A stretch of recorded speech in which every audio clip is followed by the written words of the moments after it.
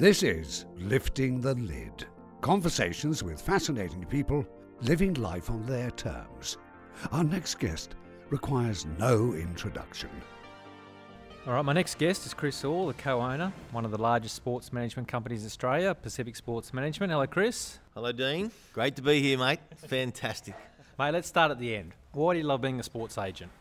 Look, it keeps me involved in sport, something I've been passionate about all my life. It keeps me young, dealing with, First call of the day. Have to stop that. Pause. Why is he calling me? That's never good.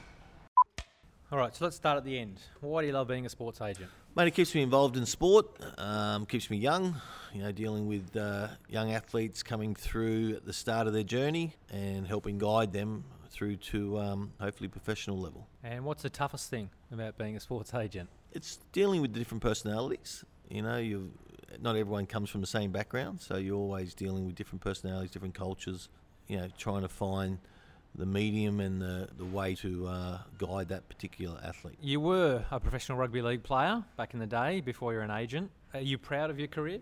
Look, mate, looking back, I think I could have done better. Had I listened to the older Chris Orr today, I would have certainly focused a lot more on my training. I don't think I trained as hard as I possibly could have, and therefore limited my opportunities. But in the end, I enjoyed it thoroughly. I had a chance to play at the top level here and overseas, and mate, I won't regret any of that. It certainly was a fantastic journey. Highlights? Any particular highlights? Look, just coming together with a great, fantastic bunch of guys there at the Gold Coast Chargers when everyone sort of threw us out of the competition. It looked like we weren't going to be able to survive, and then to come back and play in that 97 semi-finals was a great result. Can you actually name all the clubs you played for? Yes, I have played for a few in the lower grades, but Manly, Cronulla, Tigers, Gold Coast, Huddersfield Giants. And do you think the club hopping hindered the career at all? Certainly would have. I think, again, if I had my time again and had someone guiding me that knew the industry, I probably would have chosen a different path and stayed with the Cronulla Sharks maybe throughout my career. Who was the best player you played with or against? Best player I played with, I would say Kevin Campion, who's also my first client, so that makes that quite special. And in England, Gary Schofield. Against, well, there was quite a few. I played against Andrew Johns, so he's an immortal. We'll put him down. What about the biggest pest? Biggest pest, I think it could be Jimmy Goddard, and he was in my team. Or a kid called Stephen Booth from the Huddersfield Giants. He was quite a pest. And you've made some lifelong friends from footy. Can you tell me about some of those friendships you formed? Look, some of the friends that you meet along the way, some are there for just that period of time and some that you keep. And out of all the clubs, I think I've kept, one or two special friends out of each club. And I still stay in contact with those. And as I just said, one of my teammates became my first client, Kevin Campion. I'm still friends with him today, and his two boys have done work experience with my firm over the years throughout their schooling. And I still keep in contact with Kevin. He just sent me a text this morning of a article of the semi-final team in '95 outlining who we were playing, Newcastle Knights and myself. The Gold Coast Seagulls back then. During the recent World Cup, you were awarded a Scottish cap. When and where did you play for Scotland? So in '98, when I went overseas, I represented my grandfather's birth country in Scotland, and that was a fantastic experience. We got to travel to France and play France, and then we played Ireland as well. So I think it was a great thing that they've done, that they've organised caps for all the players that have played for Scotland over the many years.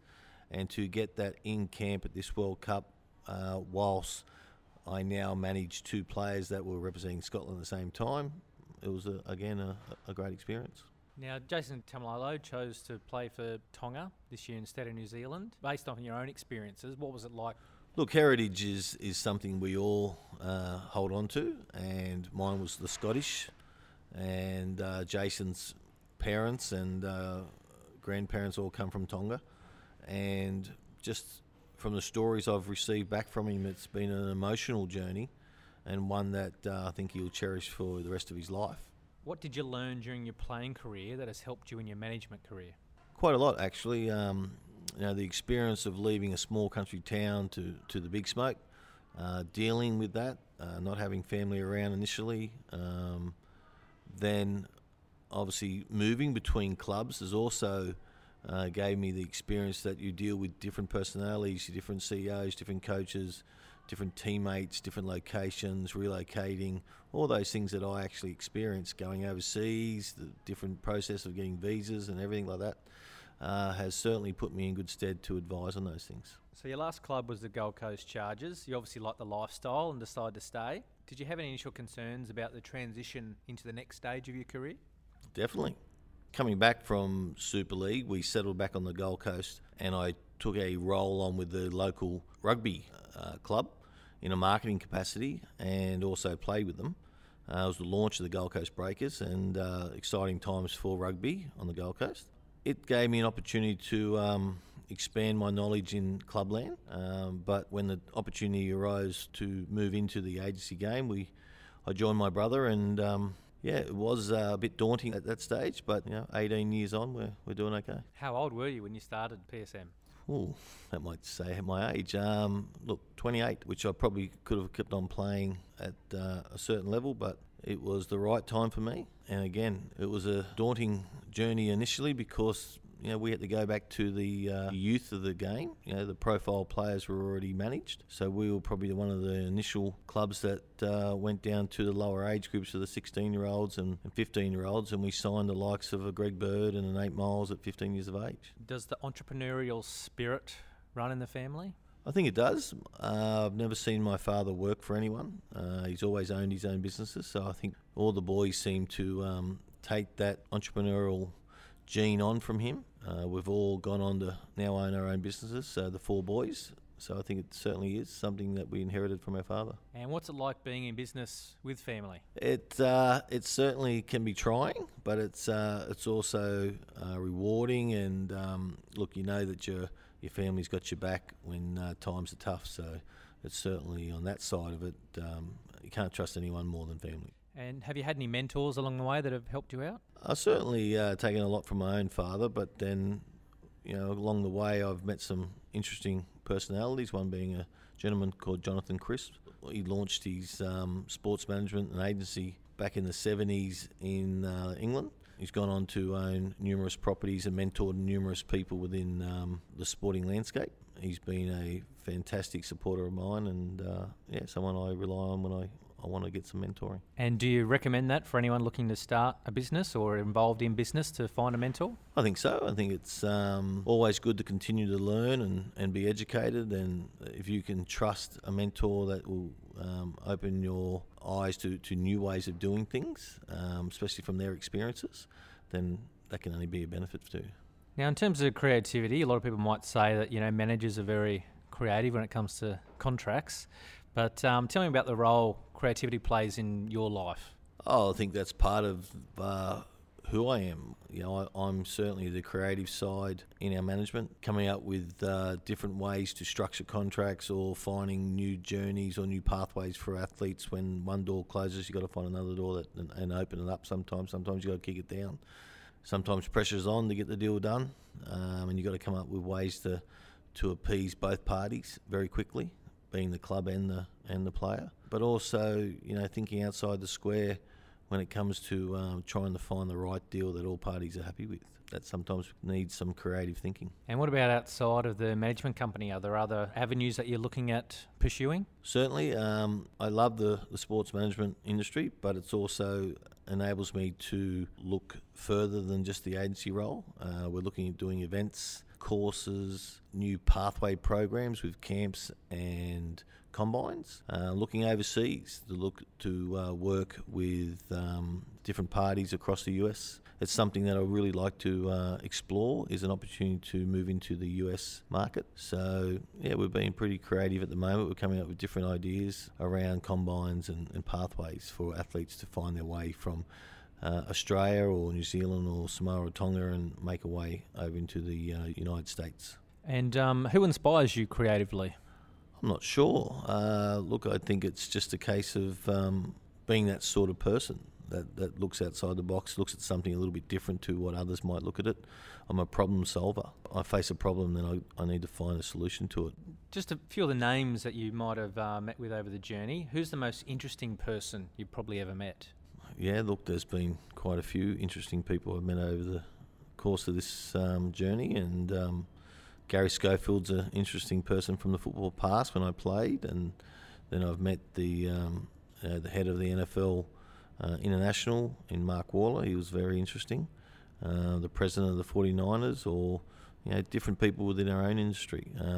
It's a wonderful thing, sport. It creates opportunities that you would never think would exist. Relationships are built from the networking opportunities you are provided through sport.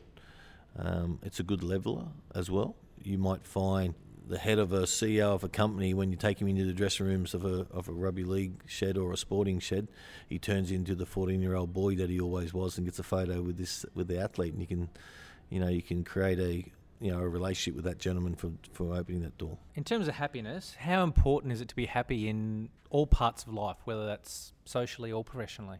Look, I think 100% those who are happy within their working environment or their life in general will certainly lead a healthier existence for themselves, both mentally and physically. I think not enough effort is put into looking after and maintaining oneself, both mentally and physically. I've got the mental thing okay. It's the physical thing I better start working on. My wife's not too happy with it at the moment. So now, look, going all the way back to when you were playing junior rugby league, an incident cost you the chance to play for the Australian schoolboys. Can you explain what happened and how you think that may have impacted your early career?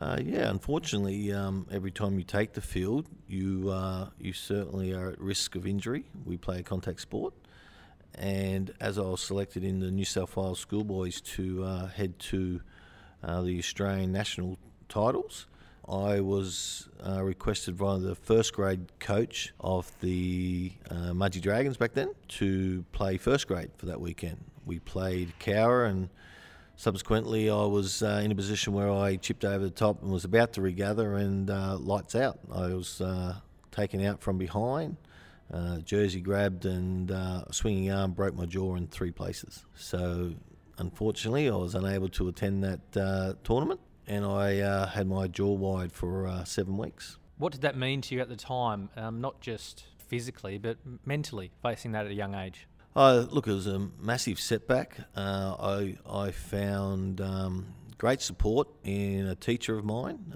who went way above the call of duty and sent emails and letters requesting I received all my New South Wales kit, which I did, which I'm thankful for him.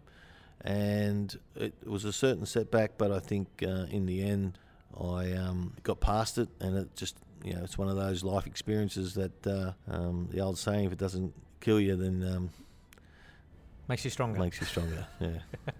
Do you have any what-if moments, or are you purely now focused on moving forward?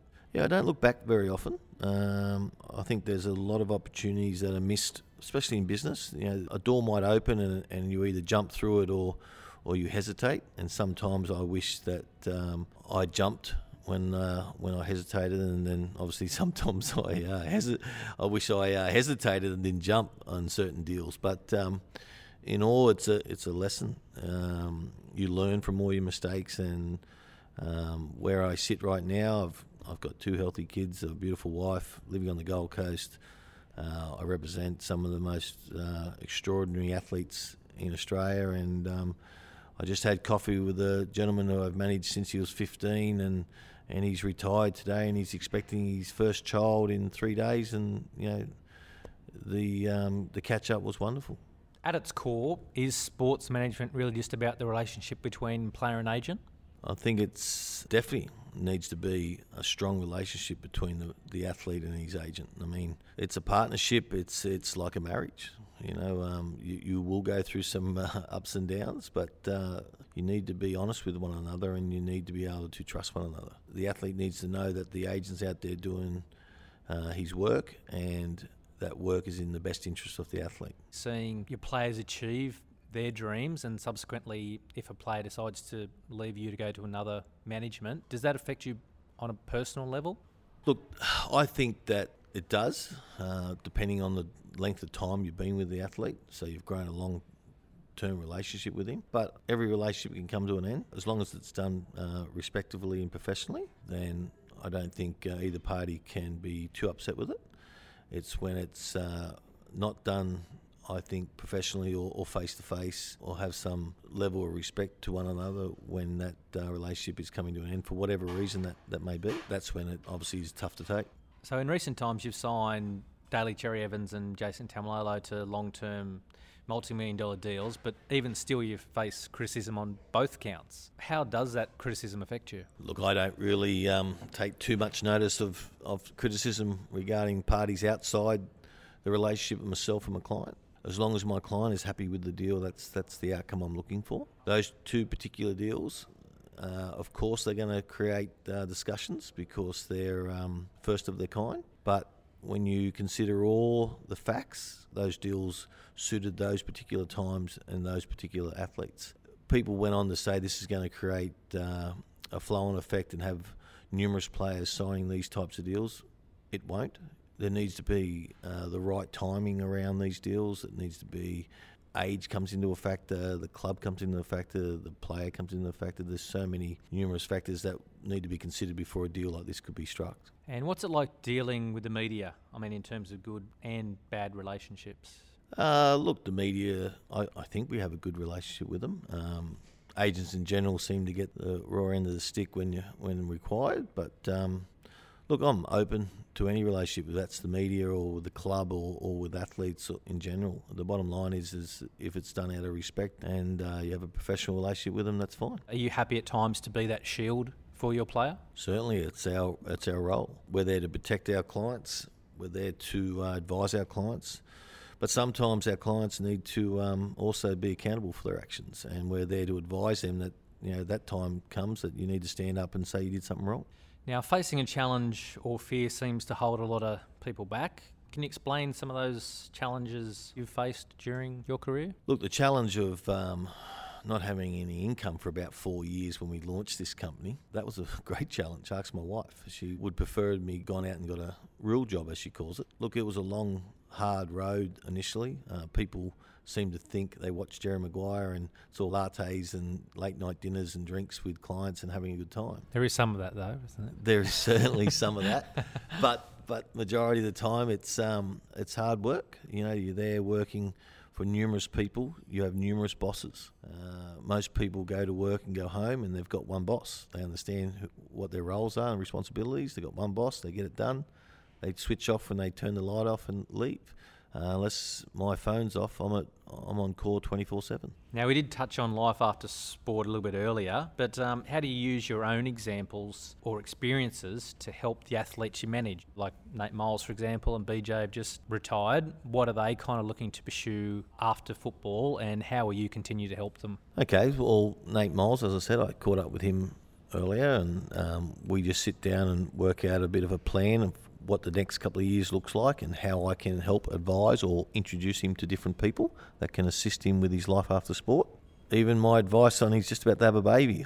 I told him that he had to get up all the time and look after the baby and feed it and everything like that. Everything you did, of course. Of course. My wife once made a comment that my children slept through straight away from the moment we brought them home. She corrected me and said, no, I slept straight through. So, and then look, there's the opportunity with BJ, mentally he wasn't prepared to go through the grind of another pre-season, and he just knew his time was up in rugby league, and we had to come up with a strategy how it was going to be communicated to the club and how we could then move on to his next phase of his journey or his life.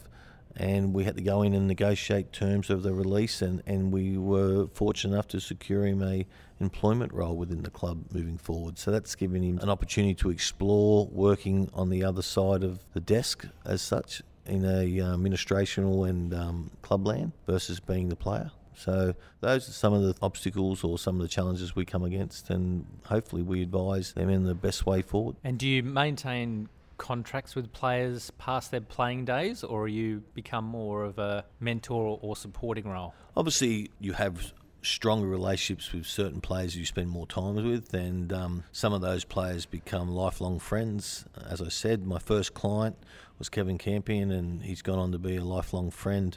Ashley Harrison was I think he was my second client. He's now working in the same office with me, and he's out there mentoring and giving financial advice to our younger players, organising their finances, helping them understand that they're coming into this money but it won't last forever, and they're helping them budget and set targets and set them up for the future. So it's great to have Ash around. He's just had his third child, so we'll celebrate that with him. Someone like Ash Harrison, I've been to his 18th, his 21st, his wedding, the birth of his child and christening, and it's a journey, but we stay in contact with as many as we can. Obviously, like any other industry, people move away, they go on their own journeys. In fact, we brought up the other day that we should start a PSM Old Boys and try and catch up once a year, set an event and get everyone together again. It'd be a bit of a laugh. And just changing pace a little, you've touched on it briefly, but you have got a beautiful family up on the Gold Coast. How important is the work-life balance? It's difficult. You've got to be able, as I said, I don't have a 9-to-5 job. My phone is on, I'm at work. And my kids sometimes take a back seat to my clients, but hopefully I've learnt over the years to balance it out more. I coach my son's footy team. I'm forever trying to make sure I'm there for the netball. And obviously, if I get carried away too much, there's a bigger boss than me called my wife, Tracy Hall. I imagine it would have been easier living in Sydney. Was it an obvious choice to stay on the coast once you finished? When I retired, it was an enjoyable lifestyle, jet skiing and having a good time there on the Gold Coast. And then I was fortunate enough to, as I said, to join the Gold Coast Breakers in a marketing capacity. And then when the opportunity was to join my brother in launching this agency, my family was settled. We enjoyed the Gold Coast life. It's a flight to Sydney. Me and my brother have tested. He still lives on the Central Coast, but we have an office in Drummoyne, and I think I can beat him from the Gold Coast to the office door to door if we leave our homes at the same time. So, look, it's a flight down. I'm down every 2 weeks. If not, I'm travelling to Melbourne or Townsville to catch up with clients. It's an environment that I enjoy living on the Gold Coast, so I can't see myself moving anytime soon. It's something you see every day now, but doing those types of things that not many other kids get to do, do you still appreciate those moments through your son's eyes and through your kids' eyes as well? Look, I love the fact that I can provide these life experiences for my son. I think he takes it for granted. I think he thinks it's just natural that he's allowed to walk into different sheds or catch up and call, whether it's Greg Bird or Nate Miles, and high-five him and get a signed boot. Or I'm pretty sure he offers everyone that he knows, all his friends, no, I can get you an introduction to that player or this player, or I can get you a signed jersey. So I think he's destined to maybe be in the sports management industry. In fact, he does want to travel overseas, and then he wants to go to college in America and learn the industry from working from the United States. Hopefully one day we can open an office there and he can be the CEO of our American arm. He's playing footy too at the moment. Has he picked up the talent from his old man? Or Look, Kai's he is talented. He certainly lacks the drive in training, but we never know. He might pick it up. Right now, he's one of those teenagers who just seems to think everything's going to be delivered to him on a silver platter, but he needs to learn a healthy work ethic. He's working 2 jobs at the moment, 2 very good jobs. So he's in Aqua Splash, which is a lifeguard, and he's working at Rebel Sports, learning a little bit of sales. So it's all very new to him. He used to lay on the couch and I think was an Xbox champion, but now he's out there and working and understanding that money doesn't grow on trees, which is good. Just in terms of the future or what's next, I mean, you have mentioned a bit of it, but is there anything that you're really striving to achieve within the next few years of your life? Certainly. The goal is in the next 5 years that PSM will open its first office in America. We're on the journey. We've got an announcement to make in the coming weeks of involvement with the NFL, and it's all pretty exciting at the moment. Hopefully, if everything goes according to plan, then we'll move there for a short period. We'll help Kai graduate from college, and he can move into the family business and operate our American arm. That would be the goal. Now, there's a lot of work to be done between now and then, so only time will tell. And what about personal challenges? Anything outside of work that you're looking to work on at the moment, mate? What are you looking at me? What are you looking at me stomach for? Yes, since I retired, I've put on 20 kilos, and my wife keeps telling me that every day. I went away on a business trip the other day, and I came back and there was a treadmill. Time before that, there was a gym membership. The time before that was the man shakes. I'm starting to get the real hint that she's not liking the Chris Orr of 20 kilos heavier, so she'd like me to lose weight. So that's my goal. 2018, I'd like to get back down around the 90s. All right, just a few quick questions. What are you watching at the moment? Film, TV, what's piquing your interest? I like the show Suits, and I also like Ray Donovan. What are you listening to? Do you listen to any podcasts or any music, or do you get enough chatter on the phone? Look, I don't. I don't listen to enough music. When I come home, I was only explaining to my son a couple of days ago, when I walk in that door, he talks my ears off. And I'm grateful for that. I'm happy for it. And sometimes when you've been on the phone the entire day talking, that all you want to do is have a little bit of quiet. And I turned to him and said, Kai, I love you to death. I'll give you $10. Just give me half an hour. I can just have a little bit of quiet time. When you're talking all day on the telephone, it'd be like landscaping all day, then coming home and landscaping your house. Sometimes you just need that little moment, and then you obviously fold back into your family life and around the dinner table and move on. Well, speaking of which, do you have a time-out zone, a place where it's just you with no phones, no family, just a time for you? The beach. I try and get down to the beach a couple of times a week in the morning and just have a swim. Obviously, there's no phone there, so that's fantastic. A couple of times a week is a really good time to go down and clear the mind. And books. Are you a reader at all, and what books have greatly influenced your life?